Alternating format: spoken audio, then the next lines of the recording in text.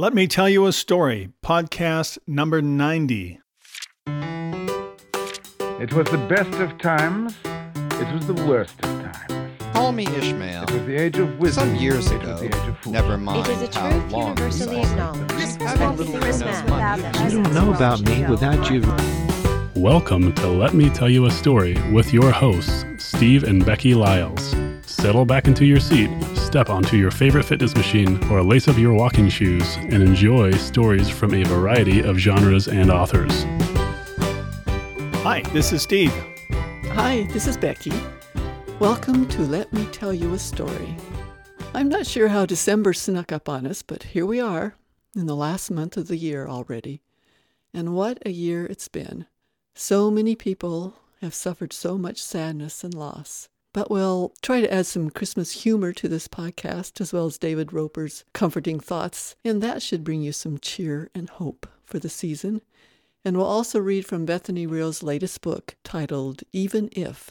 But first, I'll start us off by finishing chapter 28 in Winds of Wyoming and reading a bit into chapter 29. Ramsey peered through the slits of his eyelids. Two men faced each other at the end of his bed. One in green scrubs, one in uniform. We stitched him back together, the doctor was speaking. The wound was deep and he lost some blood, but we didn't find any serious damage. I need to monitor him for 2 or 3 days, mostly because we were unable to examine the weapon. Then I recommend you isolate him for several weeks to ensure he doesn't get involved in another altercation or any other activity that might compromise the sutures. We have an isolation cell, the uniformed man said, and we'll post guards outside this room as long as he's here. The doctor made a notation on the clipboard. He won't be hopping out of bed anytime soon, but I appreciate the department taking precautions. Panic rose from Ramsey's gut, nearly choking him. He fought to keep his breathing steady. 2, maybe 3 days, and he'd be returned to that hellhole.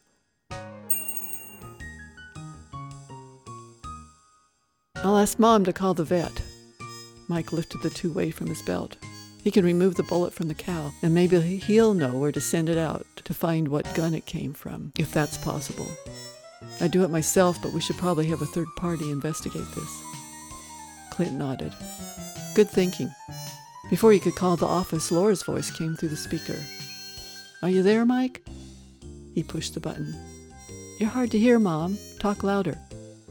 I can't. Her voice was barely a whisper. Buck Cunningham is standing in the lobby with Mamie and Minnie. I closed the office door so we can talk privately. The knots in his stomach tightened. A blue jay squawked at a squirrel in the neighboring tree. The squirrel jabbered back. He held the radio against his ear. They say you promised to arrange buffalo hunts for them, but you keep putting them off. Not only do they feel misled, they feel cheated of their money. Her voice dropped even lower. Buck wants me to return all their money. Plus, he's threatening to sue us. I was about to radio the office, Mom, to ask you to call Doc Hall. We need his help with an injured bison. Tell Cunningham and the twins they can hunt after the vet visits, possibly as early as tomorrow morning, if Doc can make it out this afternoon. And if they had time to haul the carcass to the processing plant before it closed. He didn't want to explain the dead buffalo to the guests, or tell his mother that yet another cow had been killed, while he watched. Chapter 29. On his way to the house, Mike came upon 2 sheriff's SUVs parked in front of the Blue Jay. He pulled alongside one of them and cut the engine. Was this the house search Bernie was so fired up about? A family of 5 sauntered past, eyeing the vehicles. He raised his hand in greeting. By now, their guests had to be wondering why deputies visited the WP every other day. Stepping from the passenger side, he slammed the truck door shut and strode toward the cabin. As he neared the open doorway, he heard Caldwell call. This cabin is a motherlode, Ramirez. Maybe we should go through Nielsen's car again. Mike folded his arms and leaned against the doorframe. Caldwell was on one knee in front of the sofa, his arm under a cushion. Eyebrows raised, Mike said. You've already searched every inch of this cabin, Bernie. Caldwell straightened, his eyes wide and excited. As good as we are, we miss these babies. He held a tiny plastic bag between his latex-clad fingers. Found them in the oven, in the bathroom cupboard, and between the mattresses. What is it? Mike asked. Can't say for sure until we get the lab test, but some of the packets are filled with white powder. He looked at the one in his hand. This one has crushed leaves. He smirked. Can't imagine what plant that came from. Found another one. Deputy Ramirez walked in from the bedroom. In the bottom dresser drawer. He grinned. That was a great tip-off we got. Mike looked from one officer to the other. Any chance this is a setup? If this is such a drug gold mine, you'd have found at least a couple of those packets before. Caldwell stood, sucking air until his shoulders rose and his chest filled his shirt.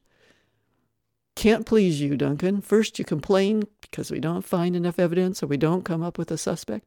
And when we do find good solid proof, you call it a setup. Did my mom tell you about the missing keys? Mike asked. She mentioned them. What does that have to do with this? Maybe someone used a key to get in here and to break into our office. Caldwell narrowed his eyes. You trying to tell us how to do our jobs? Before Mike could respond, he said, We're taking this stuff in for testing. He dangled one of the packets in front of Mike. If this proves to be what I think it is, you're going to be in a heap of trouble, along with Ms. Nielsen. After all, you're the owner of this building. He handed Mike the key to the cabin and left. Mike watched the two officers drive off.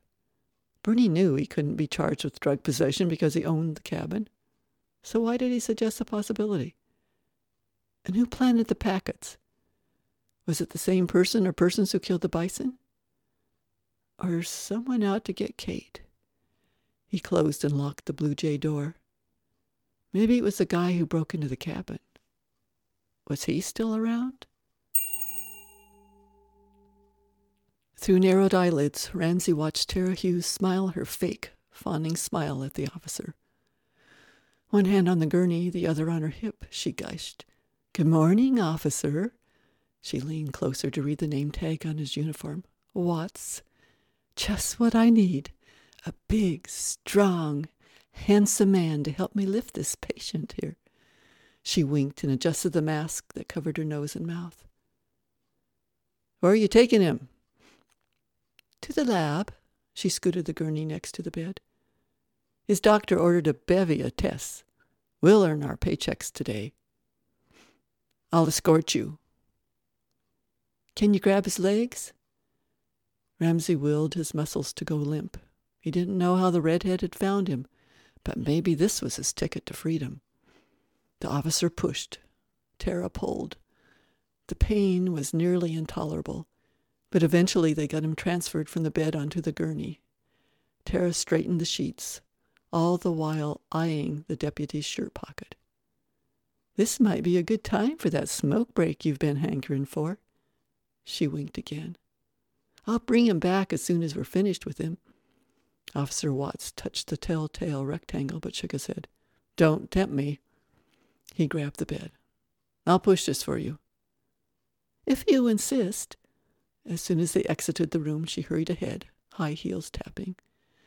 The deputy caught up with her at the elevator and steered the gurney inside, bumping it against the railing. Ramsey moaned, but didn't stir. Tara followed them in. No one hurried to join them. As the doors closed, Ramsey saw her slip something from the pocket of her scrubs and sidle up to Officer Watts. A moment later, the man fell across Ramsey's feet.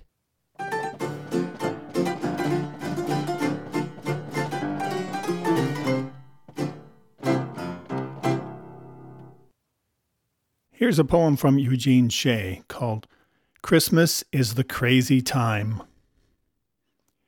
Christmas is the crazy time, neither reason or with rhyme. When lunacy afflicts the masses, we spend our cash to purchase trash while fat bankers tip their glasses. We run the stores from door to doors and seldom take a breather. Spend money we ain't got for things we don't want to give to folks that don't want them either. Sterling storks and pickle forks are bought upon a whim, and few debate the usurious rate that credit cards will charge them. On Christmas Day, the children play. That's the way it ought to be. Older folks, until he croaks, should only pay. Drag grandma from the Christmas tree. Wealthy bards write Christmas cards, sky high the prices they ask for them, while written notes should get their goats, and most folks would prefer them. May health and wealth and loads of pelf all be coming straight your way, but I'll put myself upon the shelf until holiday season goes away.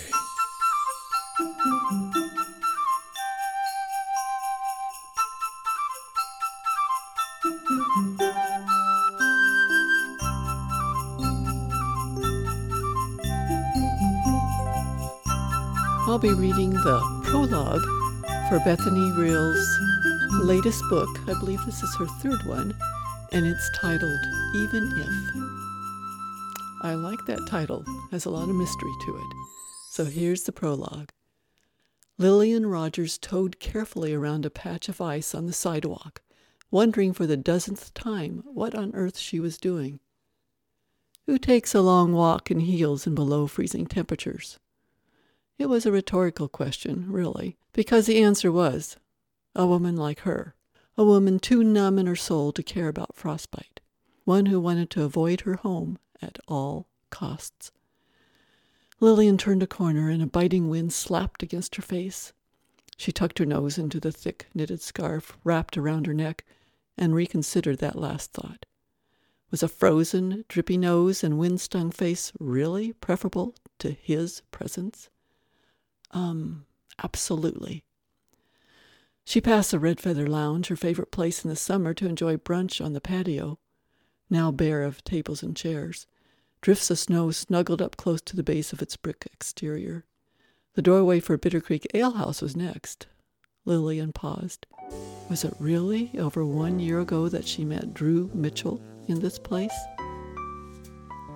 The memory worked over her in icy shivers. The company-wide Christmas party for Treasure Valley Insurance Associates. The lonely corner table. Talking distractedly with women from the company whom she'd met over the years. Offering to be their designated driver. The moderately handsome man joining her at the table. If ever she had wanted a do-over. At the time, Lillian had been home from college for a year, but still couldn't shake the shame and loneliness that had driven her home in the first place. While her friends drank and danced, Lillian nursed a Shirley Temple and babysat discarded coats and purses. You look like you're selling something. His voice startled her. It was more on the thinner side of the scale than she liked. Lillian angled her head to get a better look at him. He had a nice, if not handsome, face. Blonde hair cropped short, thin lips, charming smile. He gestured to the purses lined in a row and the coats piled on the chair next to her. Lillian's lips tilted to one side. We work for an insurance company. When aren't we selling something? He laughed at that and asked if he could sit with her. She shrugged in a non-committal acquiesce. Drew Mitchell, he said. Lillian Rogers, she said. Can I buy you a drink, he asked, after they established what they did in their company. He an agent, she a receptionist. And where they did it. The corporate office in Eagle for her, just up the street in Boise for him. No thank you, but, she bit her lip. She really shouldn't ask. She didn't even know the guy. His eyes tweaked with interest, probably from the blush creeping over her cheeks, and he leaned forward. But what? She glanced around. Oh well, she'd probably never see him again. Can you stay here and watch the coats? I've had to go to the restroom for the last half hour, and my friends don't seem to be coming back anytime soon. He blinked slowly before he bared his perfectly straight teeth in a smile. Of course. When she returned, he'd ordered a beet hummus platter for them to share, and they talked until Lillian's co-workers were ready to leave. She thought of him all through the weekend, thinking they had a lot in common. In retrospect, realized the only thing they really had in common was their taste in music. Not exactly the cornerstone of a solid relationship. The following Monday, a bouquet of roses was delivered to her desk with a note from Drew asking her for a date. In her loneliness, she grabbed on tight to the promise of companionship and readily agreed. Before she could blink, they were exclusive. After 8 months, Drew had convinced her to move in with him to save money. Soon after, the shine had worn off. Or maybe the root of loneliness that had never truly gone away was more prominent in the face of her deep shame and regret. Either way, she had to admit that the shadows of emptiness had haunted her heart long before today. And today had been crushing. She blinked. The long-ago lights of that Christmas party doled and ran together, trampled under the reality of what life with Drew, and apart from all that she wanted to be, was really like. And the images that now kept her from returning to the town home she and Drew rented together struck her again, sharper than the wind, colder than the snow. It all began with the maintenance man who'd called Lillian just this morning. "Miss Rogers, the good news is I finally got the part in I need for your heating unit, and I can repair it today around noon. The bad news is if you can't meet me today, you'll have to wait until a week from Monday." Tim spoke, breathing heavily into the phone. Lillian silently cheered. A massive snowstorm was headed their way, and space heaters weren't cutting it. "That's amazing news. I'll call my roommate and see if he can meet you." She blushed. Nearly 2 years out of Christian college, and she still hated to admit that she lived with her boyfriend. "I tried calling him first, but his boss says he's out for the day. If you can't be there, I'm not going to be able to do it, since we don't have time for written consent." It wasn't unusual for Drew to be stuck in meetings all day. That must be what Tim meant. Lillian's eyes swept over her cluttered desk. It was Friday. Time cards were due and had to be finished before the end of the day. She didn't want to take the time to drive home for lunch. "Can't I just give you a verbal consent?" She could practically hear Tim shaking his head.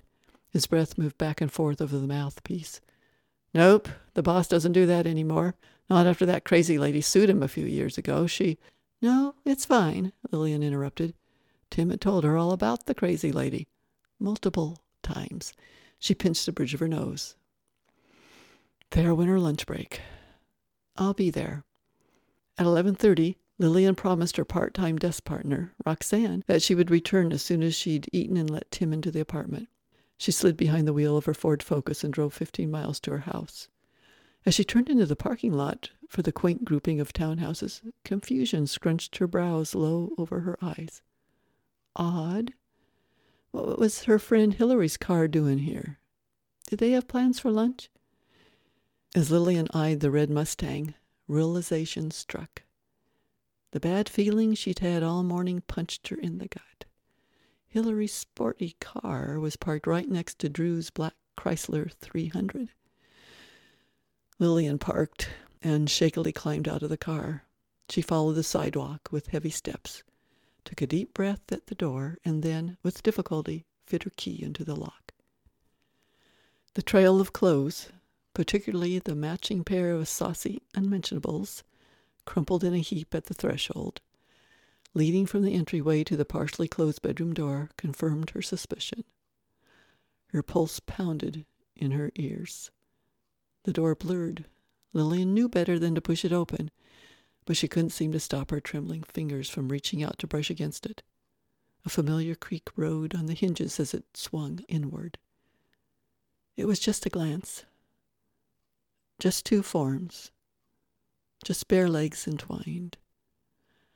Just the whisper of fabric as Drew sensed her presence and turned toward the door, face contorted in anger. "What are you doing here?" He threw in an expletive for good measure. Lillian blanched and retreated. Just 5 steps out the door, 12 to her car, and 15 miles to the office. It was just a glance, but it changed everything. Somehow she had made it through the rest of the workday, had ignored Drew's text, had correctly entered and filed the information for the time cards, had resisted the urge to go back and key Drew's car. Not that she was that kind of person, but, given the circumstances, she could have been easily persuaded. Now that the day was over, she wandered aimlessly past the shops, restaurants, and banks of downtown Boise. But she'd stalled long enough. It was time to go home and pack a few things. She could spend the night at her mom's, she guessed, and get the rest of her stuff later. Surely her mom's friends could help her move over the weekend. And then what? For certain she would hear about it for months to come. Her family had never liked Drew. Lillian sighed. For the first time that day, her stomach rumbled with hunger. She opened the door to Bitter Creek and made her way to the bathrooms. The tears had yet to surface, but she knew it was only a matter of time. Maybe once her face unfroze. Washing her face with warm water helped to revive her, as did the music. Something sassy about never getting back together. "Preach it, girl," Lillian muttered under her breath as she exited the bathroom and walked the long hallway back toward the restaurant. An orange flyer on the community billboard caught her eye as she passed. Historic downtown studio immediately available for rent. The address listed was for the apartments in the building next to Bitter Creek. She tugged the paper free from the pin, holding it to the board. A door squeaked behind her, someone else leaving the bathrooms. "It's like a sign," Lillian whispered. "Probably because it is a sign." A rich baritone, lilting with barely suppressed laughter, startled her. She turned toward the source. A man, a head taller than she, dressed in a hoodie, jeans, and a Seahawks beanie, was flashing a smile at her, full and charming. "What?" She had just started to make out his face, square jaw, short beard, dark blue eyes, when he gestured to the paper in her hand. Smiling good-naturedly, he said, "You said it's like a sign, and I just said that's because it is a sign." "Oh, yeah, duh, I mean, it is a sign, but I meant it like, well..." Lillian blushed. The cold must have numbed not only her face but her brain. Well, that, and the searing image of her boyfriend in bed with another woman. And just like that, she lost it. The tears she thought were gracious enough to stay away all afternoon had only been waiting for a more opportune time to humiliate her. She tilted her head away from the man and blinked rapidly, but they came rushing forward. Her breath abandoned her next, coming in rasping gulps. "Pull it together," she told herself. "Take a deep breath." The handsome man blurred and smeared. She wiped desperately at her eyes, wishing he would retreat as quickly as he'd come. Didn't he have a table to get back to? "Oh, hey, I'm sorry, I was just joking. Oh, man, I'm a jerk." His brows moved together, eyes crinkled in concern. He set a large hand on top of the beanie he wore and squeezed. Lillian shook her head. "No, just a bad day. I found out I need to move." She buried her face in one hand and waved the orange paper still clutched in the other. Hence the sign. "Well, I can tell you it's a great place to live. I know the managers personally. They're really fantastic. You should definitely check it out." She nodded, tears finally slowing. Unfortunately, hiccups rushed in to be sure to embarrass her, just in case the tears hadn't done the job. They stood awkwardly a few seconds longer until he finally mumbled something about dinner and friends waiting, and then slunk off. Lillian groaned. She leaned back against the wall, taking a few more deep breaths. No longer hungry. She looked at the flyer again, then folded it and tucked it away in her purse. She would call first thing in the morning. For now, she pulled her phone from the pocket in her purse and dialed her mom. Chapter 1. "I'm going to miss you," Lillian told Roxanne. The other woman, just a few years older than Roxanne, leaned forward to give her a hug. Her swollen stomach made it an awkward embrace, and they both laughed. "I'll miss you too, but I have to admit, after the winter we had, I'm not too sad that my husband was relocated to Florida. White sandy beaches and warm weather all year long? Here I come. So I probably shouldn't put a damper on things by talking about scorpions and alligators and hurricanes?" Lillian tilted her head, tapping her chin thoughtfully. Roxanne looped her purse over her shoulder. "Ha ha," she said dryly on her way out. The rest of the day was relatively quiet, especially with Lillian alone at the front desk. Supposedly, a replacement for Roxanne was being transferred from another branch sometime that week, as well as a new office manager. Lillian didn't think much about either new employee. Since her breakup with Drew, she'd become disillusioned with the insurance world, or maybe just bored with it. She itched for a change, but couldn't pry herself away from the safety of her health benefits and cushion of a recent raise. At 3:45, the front door swung open, the late March afternoon sun shining in Lillian's eyes when she looked up. She winced. How many times did she do that a week and still hadn't learned? A dark figure came forward and stepped up to her desk. She blinked the dots away and stared into the face of Drew. "Surprise," he said, his lips twisted in a brash smile. Looks like we finally get to work together, Lee. Lillian sucked in a breath. Work together? Her lips curled at his nickname for her. How dare he? Mr. Finch's thunderous voice boomed behind her before she had to answer. Drew, early as usual. Good to see you again. We're about to set up for the meeting and go on back and get settled. We'll round everyone up and introduce you. A slow buzzing began to work through Lillian's head and down into her ears. She fought to swallow past her dry throat. Drew winked at her, as if he had any right to, and steered around Mr. Finch. Lillian worked past her thick tongue as Drew disappeared down the hall. Lillian, you can message everyone and tell them to be in the conference room in 10. And you'll need to jot down minutes, Mr. Finch said as he drummed on the top of the tall counter that wrapped around her desk. She began to nod, but stood quickly. Is that the new manager? Did he notice the warble of her voice? Yep, that's him. He's joining us from the Boise office. See you in a few. Wait, Mr. Finch? He turned partially around, mouth in a flat line. Yeah? Her mind went blank. What could she say? Her dry throat and buzzing stomach weren't giving her any ideas. Finch watched her open and close her mouth like an idiot for a minute before he set his mouth. He turned to leave before she could ask any more questions, or non-questions. Lillian slowly dropped back into her chair, barely registering the way it rolled slightly, causing her to grasp the desk to steady herself. This cannot be happening. 3 months. It had been 3 long months since she'd moved out, since she called her mom and her mom's friends from the motorcycle shop where she worked for help. Without hesitation, they'd arrived, lining the street with the trucks they drove in the winter months. Men and women she'd known all of her life strode into her house, packed everything up, kept Drew away, and whisked her to her new apartment in one day. By the time Lillian had arrived for work the following Monday, she was exhausted from moving and emotionally drained. She poured herself into work and refused to think about Drew, at least during the day. She worked, went home, and watched hours of Netflix. Happy Netflix, shows that distracted her. She didn't let herself think until the darkness closed in and the haunting loneliness of each evening reminded her of what she'd lost. For weeks, Lillian had cried herself to sleep. Then she began to grow numb, until Drew called to say she'd left a box in the closet at their townhouse. She let him bring it over, mostly to show him how much better off she was without him. When he stepped into her apartment that night, her mind had taunted, even as her heart raced. See, Drew? See my new apartment and my independence and how totally, wonderfully fine I am without you? See how you and Hillary didn't wreck me forever? I'm doing just fine, thank you very much.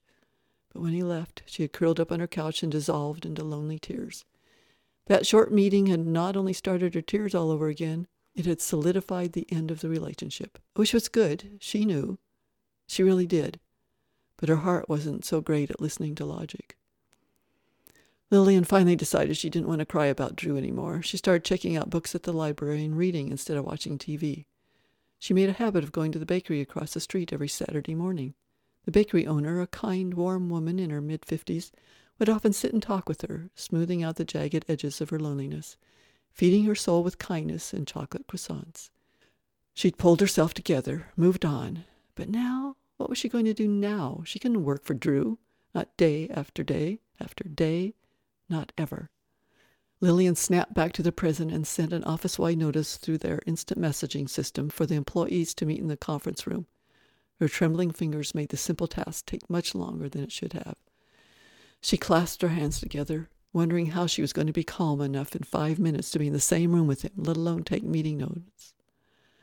She stilled, a decision washing over her. She walked purposely to the meeting, ignoring the mix of shock and annoyance on her co-workers' faces when she pushed the door a little too forcefully. It banged loudly against the wall before she could catch it. Gary Finch sighed and angled his gaze over the glasses perched on his nose. "Thanks for joining us, Miss Rogers. Have a seat." Lillian faltered, opened and closed her mouth like a dying fish for the second time in 10 minutes. She knew what to say, but had no idea how to say it, or how to push the words beyond her dry throat. Drew crooked an eyebrow at her. His lips curved into a small smile. Did he think this would give him access to a restart? No. A sudden calm overtook Lillian. She squared her shoulders. "Sorry, sir. I just thought you should know that I won't be able to work here any longer. she said, her voice only trembling slightly. All eyes volleyed from her to Mr. Finch. Drew's smile fell out of place, pulling the blood from his face down with it. The phones around the branch rang, echoing from her desk into the device in the middle of the table. The stares of the group swung back to Lillian. She took a step back and gestured toward the phone. "Someone might want to get that," she said, then turned on her heel and left. Thanks, Bethany, for sharing with us your latest book, Even If. And that can be found online in ebook and in print. And now it's time for some Christmas wisdom by David Roper. Here's an article called Look Further for the Season's Meaning. A neighbor installed an inflatable Santa Claus in his front yard last Christmas. But when the season had run its course, the Santa deflated, a condition that epitomizes our overblown Christmas dreams. There's no time of the year like Christmas to develop unrealistic expectations. We enter the season with bright hope, but something always goes wrong. Even when things go right, our wished-for happiness never arrives. We end the season empty and yearning for that elusive something more. Carolyn and I had an experience some years ago that underscores our disenchantment with Christmas. It took place at Boise's Festival of Trees, an event we attended with our grandchildren. As we moved from one brightly lit Christmas tree to the next, pointing and exclaiming, our littlest granddaughter, surfeited by splendor, lost interest, until she came to a tiny manger scene. She paused, transfixed. We tried to move on, but she lingered, pressing closer to the child. Finally, reluctantly, she agreed to leave, looking back over her shoulder to get one more glimpse of the creche through the trees. As we left the building, Melissa took my hand. "Papa," she whispered, "can we go see the baby again?" So we returned to the manger, and I waited while she gazed adoringly at the child. I thought to myself, how easily I can overlook Jesus amidst the trees. Christmas comes and goes, and we ask, is this all there is? For you see, our deepest longings are for something more than just hallmark moments and memories. We long for God and His love. The child in the manger is that for which we've all been looking all our lives. It's been said over and over, but it needs to be said again. Jesus is the reason for the season. Nothing else will do. Christmas, as our culture defines it, will always disappoint us, but Jesus never will.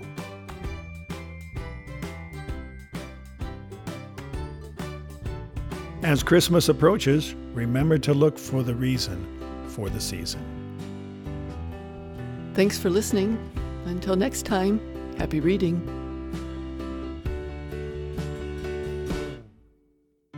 Thank you for listening to Let Me Tell You a Story. Please email your comments, suggestions, and submissions to story@BeckyLyles.com. Steve and Becky like to hear your thoughts, and they encourage authors to send stories and other short prose and poetry for them to read on the podcast. You can learn more about Becky's books by visiting BeckyLyles.com or by searching for her books online. Her nonfiction titles can be found under the name Becky Lyles, and her fiction under Rebecca Carey Lyles.